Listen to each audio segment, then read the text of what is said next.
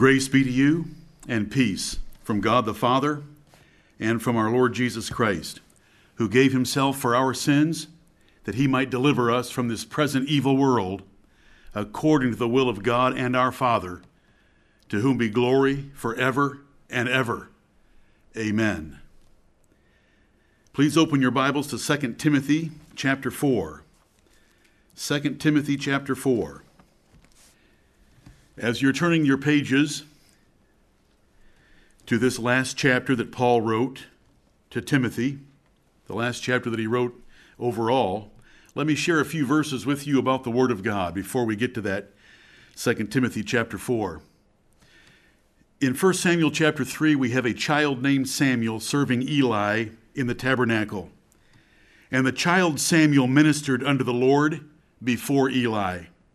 And the word of the Lord was precious in those days. There was no open vision. Later in the chapter, and the Lord appeared again in Shiloh, for the Lord revealed himself to Samuel in Shiloh by the word of the Lord. Then in 2 Chronicles chapter 15, we have a prophet speaking to Asa about the situation there in Israel. Now for a long season, Israel hath been without the true God, and without a teaching priest, and without law. Then in Isaiah 29, which is a chapter we've learned recently, for the Lord hath poured out upon you the spirit of deep sleep, and hath closed your eyes. The prophets and your rulers, the seers hath he covered. And the vision of all is become unto you as the words of a book that is sealed, which men deliver to one that is learned, saying, Read this, I pray thee.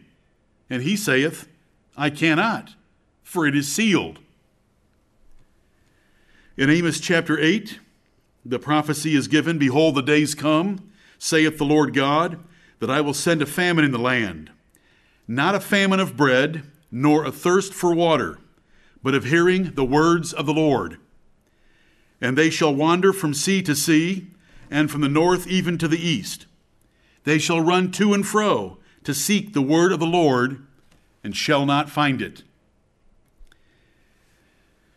And then I want to finish these other verses that I'm reading to you with Proverbs 29 and verse 18, where there is no vision. And in these cases I've just described to you, there was no open vision. Things were sealed up. People didn't have the word of God.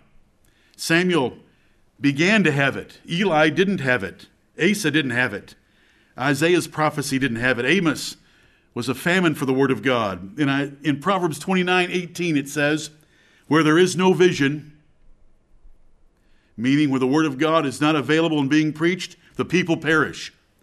But he that keepeth the law, happy is he. And what a difference the law of God makes. What a difference the visions and revelation and word of God makes in lives of nations, families, and people. 2 Timothy chapter 4 is where I asked you to turn. And so I read to you the first two verses.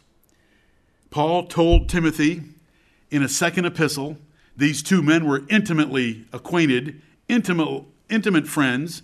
Timothy was Paul's favorite, yet notice the sobriety and severity of the charge. 2 Timothy 4:1, I charge thee before God and the Lord Jesus Christ, who shall judge the quick and the dead at his appearing and his kingdom. Preach the word. Be instant in season, out of season. Reprove, rebuke, exhort with all long suffering and doctrine. For those of you that know your Bibles, you know that the verses before these two verses are these. All scripture is given by inspiration of God and is profitable for doctrine, for reproof, for correction, for instruction in righteousness, that the man of God may be perfect, thoroughly furnished unto all good works. We have the word of God, and I shall preach it today as God has directed me and will direct me. And let us tremble before it and thank him for such a great privilege. Let us pray. Almighty God, our Father in heaven, We thank thee, blessed God, that the word of God is precious to us in a different way than it was in the days of Eli and Samuel. It was precious then because it was so rare and it could not be found. And there was no open vision. We thank thee that we have all the necessary visions and all the revelation that you've given to men in writing in our hands, easily had, easily kept, with no fear of punishment for having it in our possession. We thank and praise thee for the word of God. We thank and praise thee that you have not sealed it up to us, that you've opened our minds and our understandings, you've regenerated us, and then you've taken us further by the blessing of your Spirit to understand the things of Holy Scripture. We thank thee that the Lord gave the word, and great was the company of them that published it. Great was the company of the preachers. We thank thee, Holy Father, for all the faithful dogs, all the faithful watchdogs that could bark and did bark long and loud for your word against your people, to warn them and to show them their sins, that they would turn unto thee. We thank thee for every one of them. Heavenly Father, we thank thee that this church we have today, a congregation called out from the world, made so by your electing grace, is an inclusive church, and no one will be pushed aside. No one will be rejected.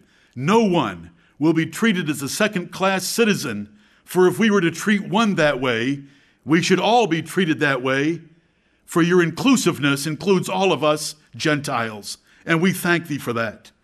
We thank thee for the gospel being the gospel of peace, and it brings to us the word of peace.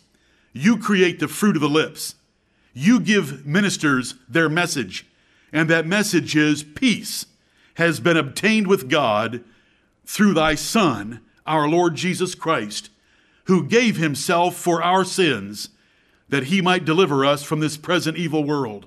We thank thee, Holy Father. We thank thee that today we only fear thee. We fear no man. We fear no groups of men. And we don't fear this pandemic. We only fear thee. Have mercy upon us, O Lord, forgiving us our sins and cleansing us from all unrighteousness. We ask thee, Holy Father, blessed God, creator of the ends of the earth, stop this pandemic. Magnify thyself to this world. Magnify thyself for the sake of the righteous in our nation and in other nations. We thank thee that thou hast brought this world trembling to their knees before something we cannot even see, and something that is doing rather little harm compared to other things that harm people. But the world is terrified, but we are not. We are only trusting thee and trembling before thee and thy word. Until you stop this pandemic, preserve this church, put a hedge about it, and preserve every one of our families, every one of our souls, every one of our children, and our children's children. We ask, O Lord, these things, and we ask you to bless us today in these assemblies, that all the glory and all the praise, all the blessing will be thine and thy Son's forever and ever. In Jesus' glorious name, amen.